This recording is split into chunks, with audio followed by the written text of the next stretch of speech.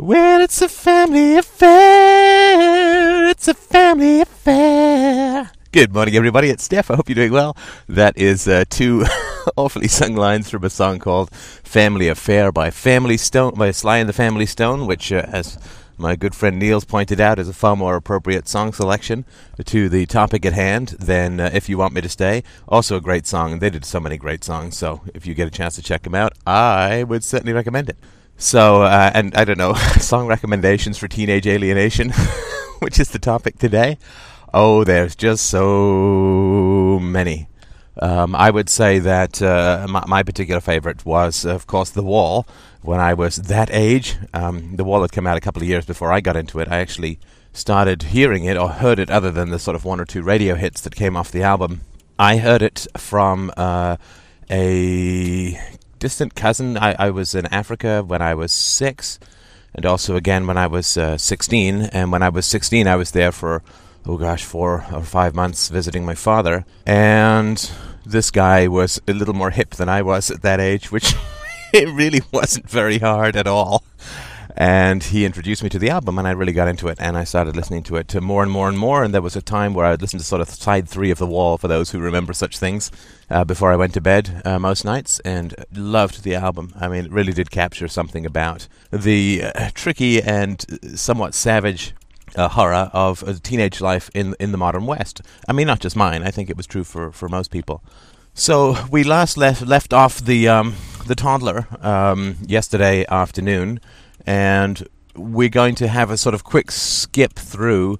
I mean, the introduction of the school system is interesting because it's quite benevolent. At least when I was the first sort of memories that I have of school are, I'd already been infected with war fever, of course, which was to last, 30 years or so, because I just remember drawing planes and bombs and all of the things that British boys are supposed to do, because, of course, I'd already learned all there was to know about war. And the other thing that I remember was there's very little work. I was actually, for some reason I don't have any memory of anymore, I was staying at an aunt's place. I went to school pretty far away from where I was brought up. Not the boarding school thing, but before then I was in school with a cousin of mine, and this is people who lived in a town in England called Tenterton, and this is the son of the uncle of my uncle of my father's brother. No, sorry, of my father's sister's husband. This is the guy who was on the bombing raid. He actually it was a bit of a sad tale in that he was a pilot, of course, for many years, and then when he was coming into land, one day he had a blackout, of a very temporary sort of blackout, but this is in the days before automatic landing, and so it was very risky, and he was never allowed to fly again. And so he became an ambulance driver instead, because I guess he was good at speedy things. So I was in kindergarten, or whatever the British equivalent was, very early on. I remember drawing lots of pictures of war, and I also remember being very confused about something. I remember staring at the word R, A-R-E, and trying to puzzle it out, because the word is R. There's an R letter in the middle, but there's an A and the E on either side. So it wasn't R-A, it was R, which was the same word, which is a word that had the same sound as the letter in the middle, but had these other letters. And I remember sort of trying to puzzle that out, staring at a board. I also had this is sort of embarrassing, but why not? I had a habit when I was very young of spelling my name. For some reason, I could only remember how to spell it if I put a Y at the end, which made it Stephanie, which made for a few jokes. I can't, for the life of me, imagine why that was the case. The hiccup of the developing language centers is they're always quite fascinating, but they're sort of impossible to trace 35 odd years after the fact. So I sort of remember that pretty fairly embarrassing thing. Of course, it's only embarrassing because we have these stuck-up gender roles, man. So when you first get into school, it's relatively pleasant. And it's only after a certain amount of time that you begin to realize just how pointless and boring it all is. And, there's a couple of teachers there's sort of couple of teacher types that you're going to come across. One is sort of the completely indifferent teacher, right? The droner, the person who you can't follow to save your life. I mean, it's like they've been inoculated against communicating clearly, and you simply can't follow what it is that they're saying or trying to communicate, so you end up having to take voluminous notes about everything, and you have no idea what's going to be on the test because they never change their emphasis at all. So the droner is one.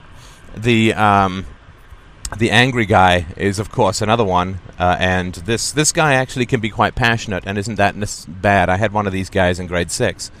When I came to Canada, we initially lived with my uncle in Whitby, my uncle on my mother's side in Whitby, and I was in grade 8 for, 6 months or so, and then when I came to Toronto, they put me back into grade 6, sort of based mostly on my math skills, which was fair, but, it's kind of tough to say what would have been better, I mean, in hindsight, and it doesn't really matter, but I probably would have preferred to be a bit further ahead intellectually, but then I would have had the problem of being the youngest kid, like 2 years younger than everyone else when I was in grade 8, which wasn't really that much fun. And I mean, but when I was in grade 8, I ended up taking a grade 13 English course, because I was very much into creative writing at the time, of course, and so I could definitely do stuff ahead. And this is sort of the problem with the curriculum, as I mentioned the other day, that I was very good with language and very bad at math and science, and I couldn't specialize, even though I was able to take an English course sort of 5 or 6 years ahead of my supposed grade and pass it with flying colors. I wasn't allowed to focus just on that and ditch the stuff that was sort of pointless to me. And why?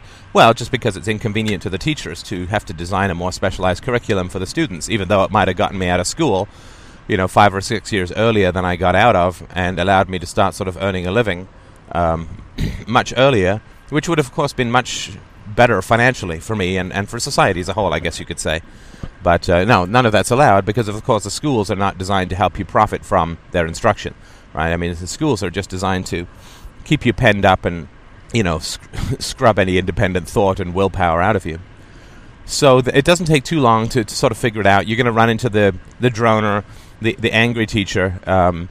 You're going to run into the friendly teacher, who's very rare. You're going to run into the spaced out teacher, who is just sort of weird. Usually they're older, though they don't have to be. I remember in grade 8 I did have an English teacher. Grade 7 I had an English teacher. Oh man, she was such a druggie, or at least she was the effects of a druggie, and a bad druggie, not the good kind.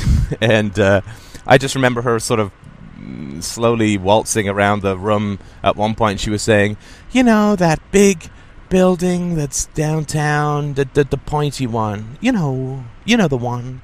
And she was referring to the CN Tower, sort of one of the major landmarks of Canada, certainly Toronto, and to not know it would be kind of startling for somebody who'd lived in Canada. But I guess, she got high in other ways than going up the CN Tower, so there was that kind of teacher. And she would sort of say, pick a song that you really like and write me out the lyrics, and I'll read them, and, just tell me what you feel about the song. Which is not, I'm not saying that's necessarily a bad thing to do, if it is, if you're looking for sort of psychological testing, but, what a ridiculous thing to do. I remember I did the trial, which is on the wall, and wrote sort of my thoughts about it, and she actually asked me and I think one other guy to give her tapes of the songs so she could listen to them, and that was it, though. that was it, right? So, of course, the fact that I had chosen a musical piece about the crippling effects on a young boy or a young man from a predatory and sociopathic mother. Of course, she was more interested in, it'd be great to hear that song than I wonder if this tells me anything interesting about this quiet but smart boy who's in my class. No, of course not. So the angry teachers are interesting because they're sort of divided into two types. There's the angry teacher who is the intellectual, right? So this is the guy who aimed for professorship but ended up teaching 13-year-old kids and is kind of bitter and is hostile towards those children. That is not uncommon at all. You do see this a little bit in professors, but with professors you get much more smug superiority. You don't get that as much, that sort of outright anger as much, because they haven't sort of aimed and missed, right? But if you end up teaching junior high school or high school when you were aiming for a professorship at Harvard, you're kind of bitter, right? You feel sort of ripped off, and you take that out on the children. So basically your attitude is, you little bastards, I'm not going to let you step out of line one bit. You people don't care. I mean, I did have one of these guys in university who assigned us a text to read. It was Billy Budd, if I remember rightly. And, he started asking questions and nobody had read it. And I actually hadn't read it either, which was sort of unusual for me. I had tried to read it, but I just didn't have any luck. And I've never had any luck with those sorts of sea novels of the 19th century. I mean, Moby Dick puts me into a coma, and I've tried it 2 or 3 times. And Conrad is just killer. So, and he was, he would sort of say, well, he asked a couple of questions, and people kind of shifted in their seats and evaded, and then he said, hands up, everyone who hasn't read the book. And, I put my hand up, because, might as well be honest. And then he just sort of got up and stormed out.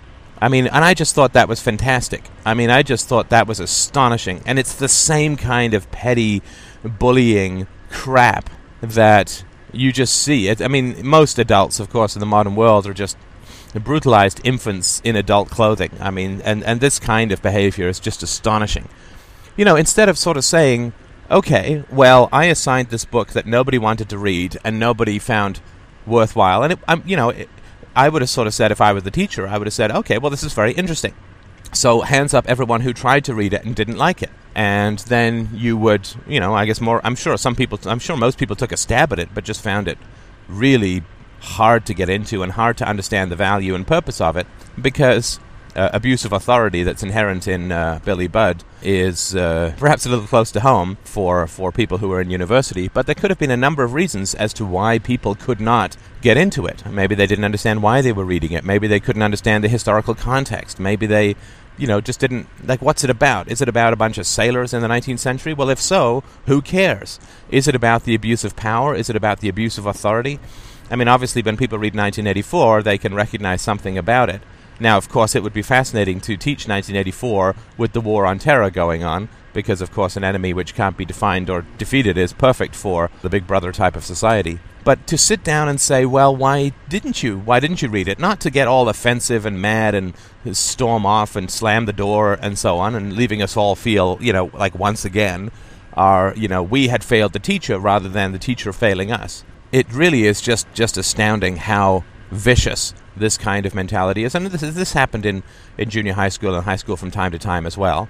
I mean, there were the math challenged, or I guess you could say, Christina doesn't like it when I call myself math challenged, because she said, look, you had this, you work with language, you do math in your computer coding, you've done your own taxes, you can figure all this stuff out. It's just that you were in an environment where you couldn't do any homework and you weren't being taught in a way that made any sense to you, and you kind of knew that you weren't, because you didn't enjoy math, you weren't going to do it for a living. So, and nobody had ever explained to you about how it's to sort of help teach you logic, and therefore sort of wrong to say that you're bad at math or that you're stupid at math. I mean, I don't say that I'm stupid at math, but I do sort of say that I'm bad at it. Or she'd just say, well, you weren't taught, you had no environment in which homework was ever possible to get done, and so you ended up without this particular skill. And of course, math wasn't an escape from my childhood for me in the way that reading and later on Dungeons and Dragons was. That's another important factor. I mean, I never was able to escape the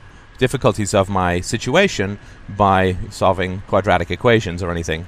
So that's sort of important to understand as well. Just how teachers who get angry at you and slam the door and storm and rail and humiliate you for not doing your homework and not doing well in school are kind of sociopathic sadists, right? Definitely sadistic. Whether a sociopathic would be another kind of diagnosis. And Christina, of course, doesn't like it, and quite rightly so, when I throw around technical terms in psychology without truly understanding, which is why I haven't used the term borderline very often, except when I'm singing Madonna. So, sorry, just to jump back to this professor, he could have had a very, very interesting discussion where he could have tried to bring people out of their self-defensive and semi-brutalized shells, which we all have, and sort of said, okay, well, so nobody wanted to read this book, or did you tried reading it and you failed? Well, what was it? The language? Was it the circumstances? Did you not understand why it was assigned? And of course, the question is why? Why choose that book? A curriculum is like art. There are hundreds and hundreds of thousands of books, probably millions, that you could choose from, and you choose these 12 or these 8 to study. So we did The Magus by John Fowles, which was a great book. John Fowles is completely insane, but the book itself was quite good. And what I did get out of it was that life is not a test wherein you are going to get marked for good or bad behavior, or you need to please other people or whatever. And it's a great aspect of that novel. Although I've never liked The Maggot, or The French Lieutenant's Woman was just okay.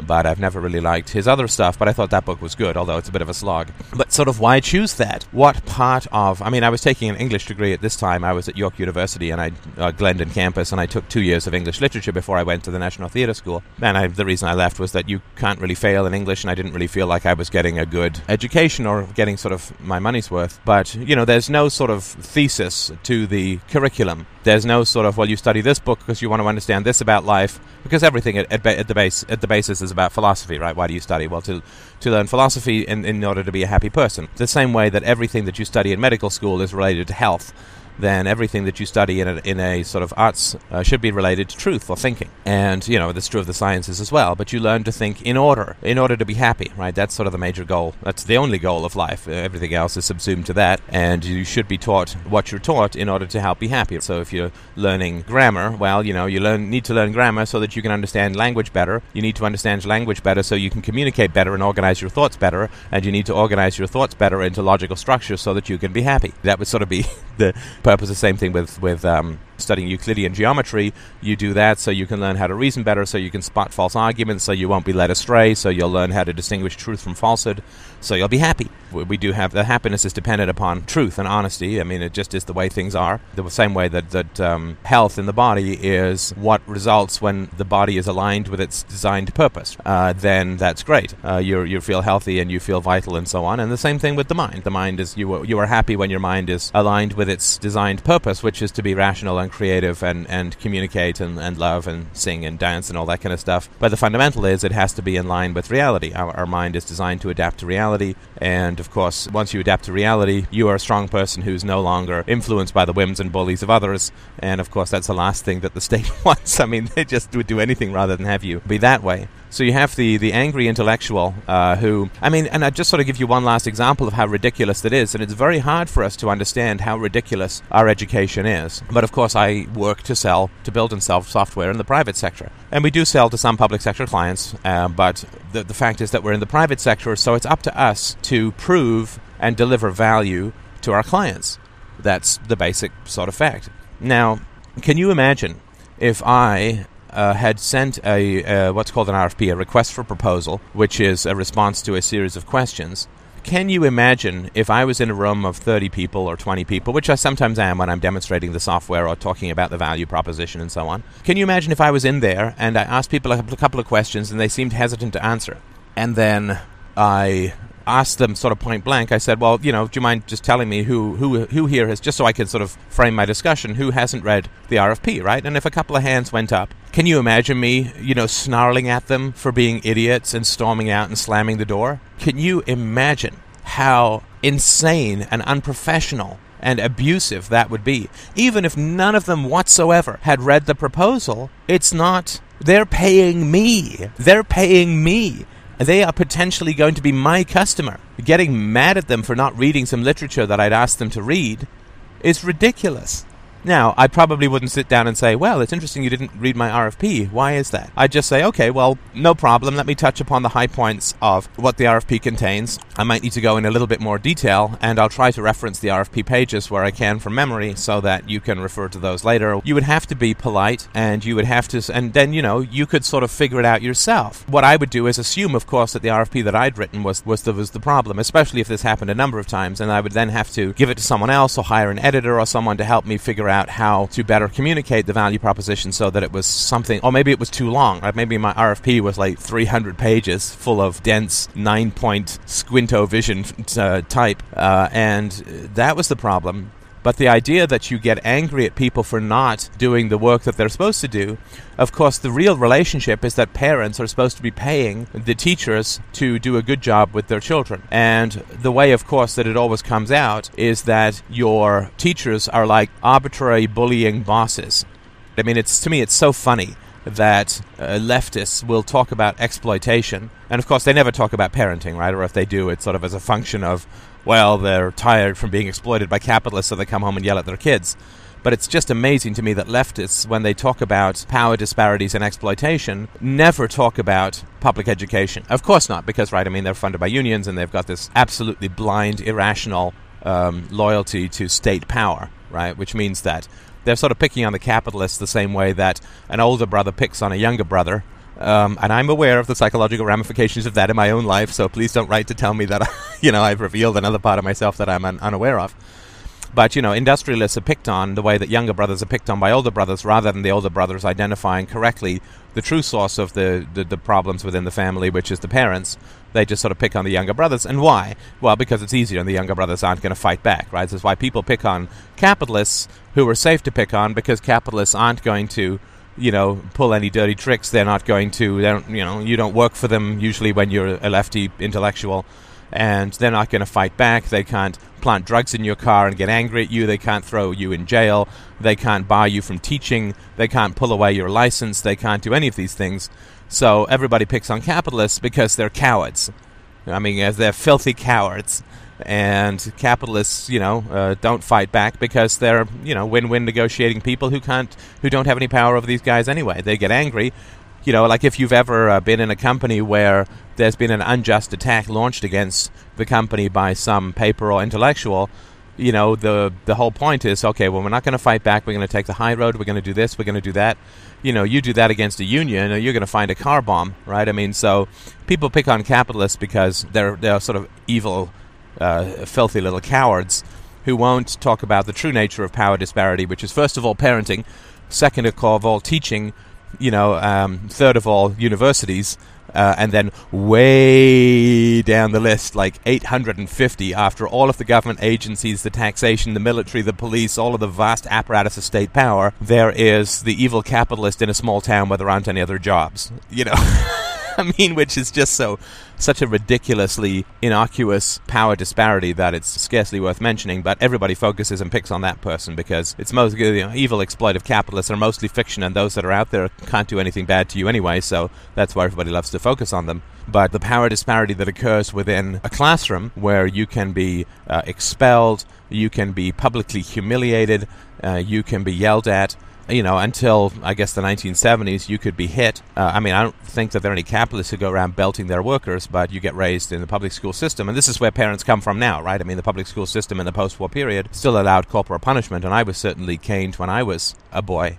And so that level of power disparity, and of course what they can do, they can put you back a year. They can, if you get expelled, your sort of future life becomes enormously difficult. And, you are very much outside the norm. Socially, you're wrecked. So when you get exposed to that level of power, and that you can't talk back, you can't argue, you can't question, you can't challenge, you can't criticize, and you can't think for yourself. I mean, absolutely no way in heck can you ever conceivably remotely think for yourself. That is an absolute fact. We talked about this in public school, so I won't go into it here. Just suffice to say that teachers that rely on state power and blood money for their paychecks are not very interested in those who have any kind of moral curiosity or any kind of rational or logical abilities that are not focused on these useless and specialized areas, at least at that age of sort of math and science and so on. Of course, there are nice teachers and pleasant teachers and so on, but it sort of doesn't really matter. The fact is that there were nice prison guards in the gulags as well, and some Solzhenitsyn writes about some of these in the Gulag Archipelago. There were some nice prison guards, guys who would smuggle you food if you were in solitary and so on, but it doesn't really matter. I mean, the better thing is not to have that kind of power at all, right? As somebody memorably once said, it's not the abuse of power that's the problem, it's the power to abuse, because you don't want to be reliant on that. And so when you get into school, you're going to run into all of these embittered teachers, and you're going to have all of these problems, and there's going to be this enormous cloud of suspicion that's over you. Now, I'm talking about my teenage years, which is 25 odd years ago. Ooh, time flash. Anyway, I'm back. And so you're going to get exposed to all of these ridiculous petty rules, hostile teachers, weird teachers, spaced out teachers, angry teachers. Up in Canada, we of course had the teachers who had fled the Vietnam War, so we had completely insane gym teachers who, had gone through, I don't know if they were in the military and then fled, but they seemed to have some pretty military bearing, I guess you could say. Stomach's back. Stomach's in, shoulders back, head erect. Run. Get up, you weed. That kind of stuff. And I mean, these people were just completely insane. But if you're a gym teacher in Canada, you're probably not at the pinnacle of your success. And of course, we had these completely spaced out guidance counselors, or as a friend of mine once memorably said, I think, why would you ever take career advice from somebody who ended up as a guidance counselor in high school in a suburb of Toronto? It's just, quite accurate. And I do remember sitting at a guidance counselor's office and staring at all of the, I think I may have mentioned this before, but staring at all of the occupations that, said, if you don't take math, you can't be an accountant. You can't be a this or that. And it's like none of those professions seemed even remotely appealing, You can't be a forensic auditor. You can't be an astronaut. Okay, well, yeah, I'll hold my breath to become an astronaut. I just thought this stuff was kind of funny. You can't be a physicist. None of which I wanted to do. So I was like, okay, well, that confirms that. Let me drop math. No, you can't. So you're going to run into all of these weird rules and so your hall passes and monitors. And then, there's some of the, you're going to get punished by having to write out lines. It's completely ridiculous punishment. And nobody is ever going to be curious about your behavior or your reasons for it. Of course, the whole system is completely corrupt, and the whole system is a complete bully pen for the young, right? So those of you who've written to me to say we're homeschooling, or we'd like to homeschool, or we have homeschooled, good for you. Good for you. I know that it's a complete rip-off, but this is your children's brains that are at stake, and there's really no point having children and putting them into public school unless it's completely avoidable, right? I mean, unless it's completely unavoidable for you to do that, because you're just going to get mutilated both mentally and socially. There is a real underworld of Lord of the Flies wolf children, and not just for me, but I mean for most of the kids. There's the rules which you pay lip service to and face value to, and then there are the other rules. The other rules are that it's the law of the jungle, that the strong dominate the weak, that those who are crueler dominate those who are more sensitive, and that boys dominate girls, and so on. I mean, it really is a state of nature. This is even more the case I found in Canada than it was in England. It was that way in boarding school for sure. I mean, the level of physical brutality in boarding school is quite astonishing. But of course, it's not that astonishing when you realize that kids are getting caned, they've been ripped away from their parents, they'll have access to any outside agency. We would never sort of imagine that it would be a good thing to never have access to law or any sort of dispute resolution and what I call the DROs. We would never imagine that a good society would exist wherein one group had complete dominance over another group and that other group had no recourse. Like, we're shocked when Bush detains or authorizes the detainment of hundreds of people without access to family or lawyers. Yet, boarding schools, I mean, that's the case. You go there and you're just completely at the mercy of everyone around you and you have no recourse to any kind of mediation. You can't complain. It's like prison, right? I mean, if you're in prison and you get raped, which happens just with appalling regularity, particularly in American prisons. I mean, Amnesty International has been complaining for years about the incidence of sexual abuse in American prisons. You go to the guard, I mean, you're not gonna do anything, right? You're just gonna have to become somebody's girlfriend. And that is just a horrendous situation. But the same thing is true in boarding school. Not so much the rape, although fortunately I wasn't there long enough for puberty to hit.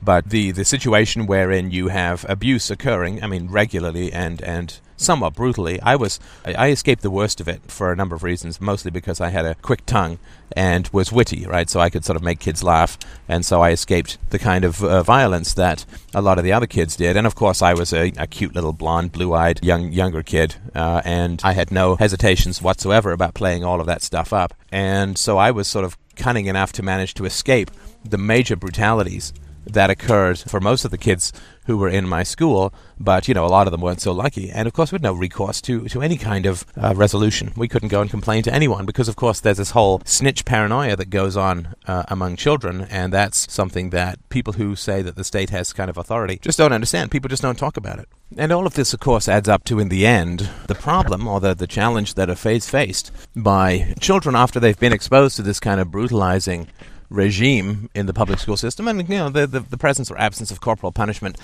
has some effect, but not a very large effect on this, right? Because, I mean, what's stunted is the intellectual development, and the physical punishment that occurred was never enough to really harm children's bodies, right? Not sort of since the Victorian era.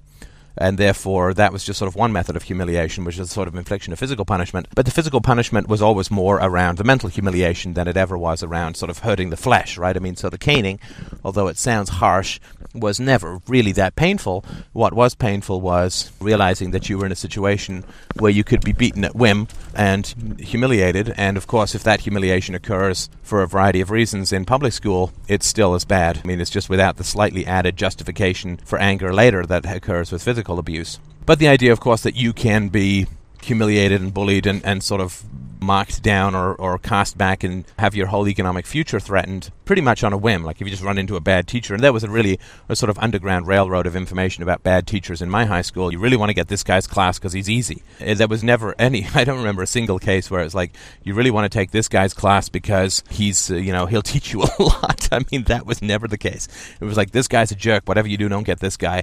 This guy has got really bad body odor and his breath will kill you. So don't take that guy. And, there's lots of sort of these sorts of things. And the teachers themselves, they were constantly going through these emotional traumas and divorces and sort of, they had their own kids who had lots of behavioral problems, which is kind of funny, right? I mean, that should be one thing that you'd probably want to wonder about. If a psychologist you're seeing has terrible problems with his or her children, you'd probably want to wonder about that. And almost all of the teachers that I knew had pretty bad relationships with their own children. I mean, that we'd sort of heard about. So, I mean, that was just sort of another indication. But the real end result of this is that by the time you hit puberty, this is sort of, I was going to talk about the teenage stuff before, but I guess I'm talking more about the latency period, sort of psychologically between the age of 5 or 6 and 11 or 12, that you are sort of systematically, your capacity or your feeling that you can have any kind of effect on the world is systematically whittled away and diminished and destroyed. This happens at home to some degree, but it happens in school to a much larger degree. It's something we really shouldn't underestimate. The depression and anger and pettiness that strikes people much later in life, usually sort of in their 20s, mid to late 20s or early 30s,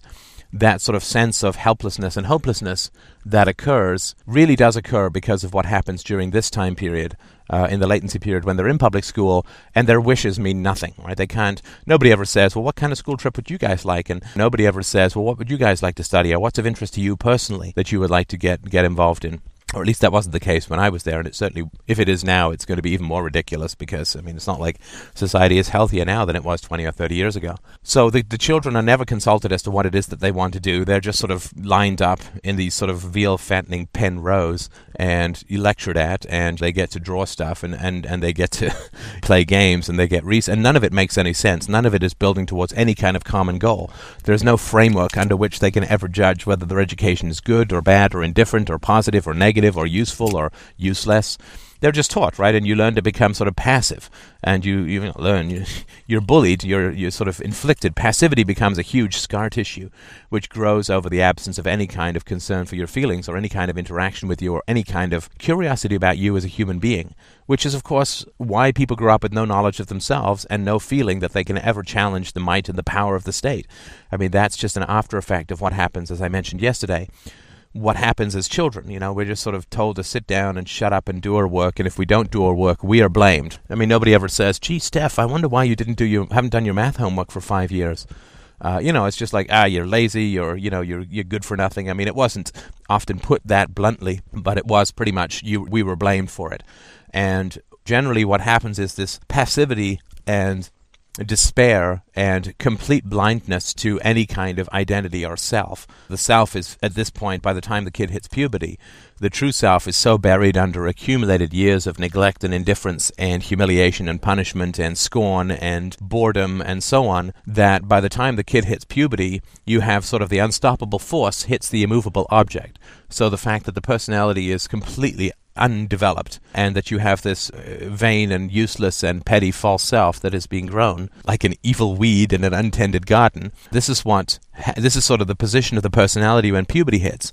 So when the unstoppable force of hormones and nature's not too subtle attempts to get the family going, when that hits the inertia and deadness of the personality, you get the real difficulties of the teenage years, which I think it's probably worth chatting about this afternoon. So I hope you're doing well. It's Steph signing off, and I will probably stick to the topic this afternoon. I mean, I'm on the topic in general, which is not too bad for me, but it hasn't been quite as focused as the last couple, but that's all right. I mean, this is sort of an exploration for me as well as I look over my memories and ideas. So I hope that it's helpful to you, and I will talk to you soon.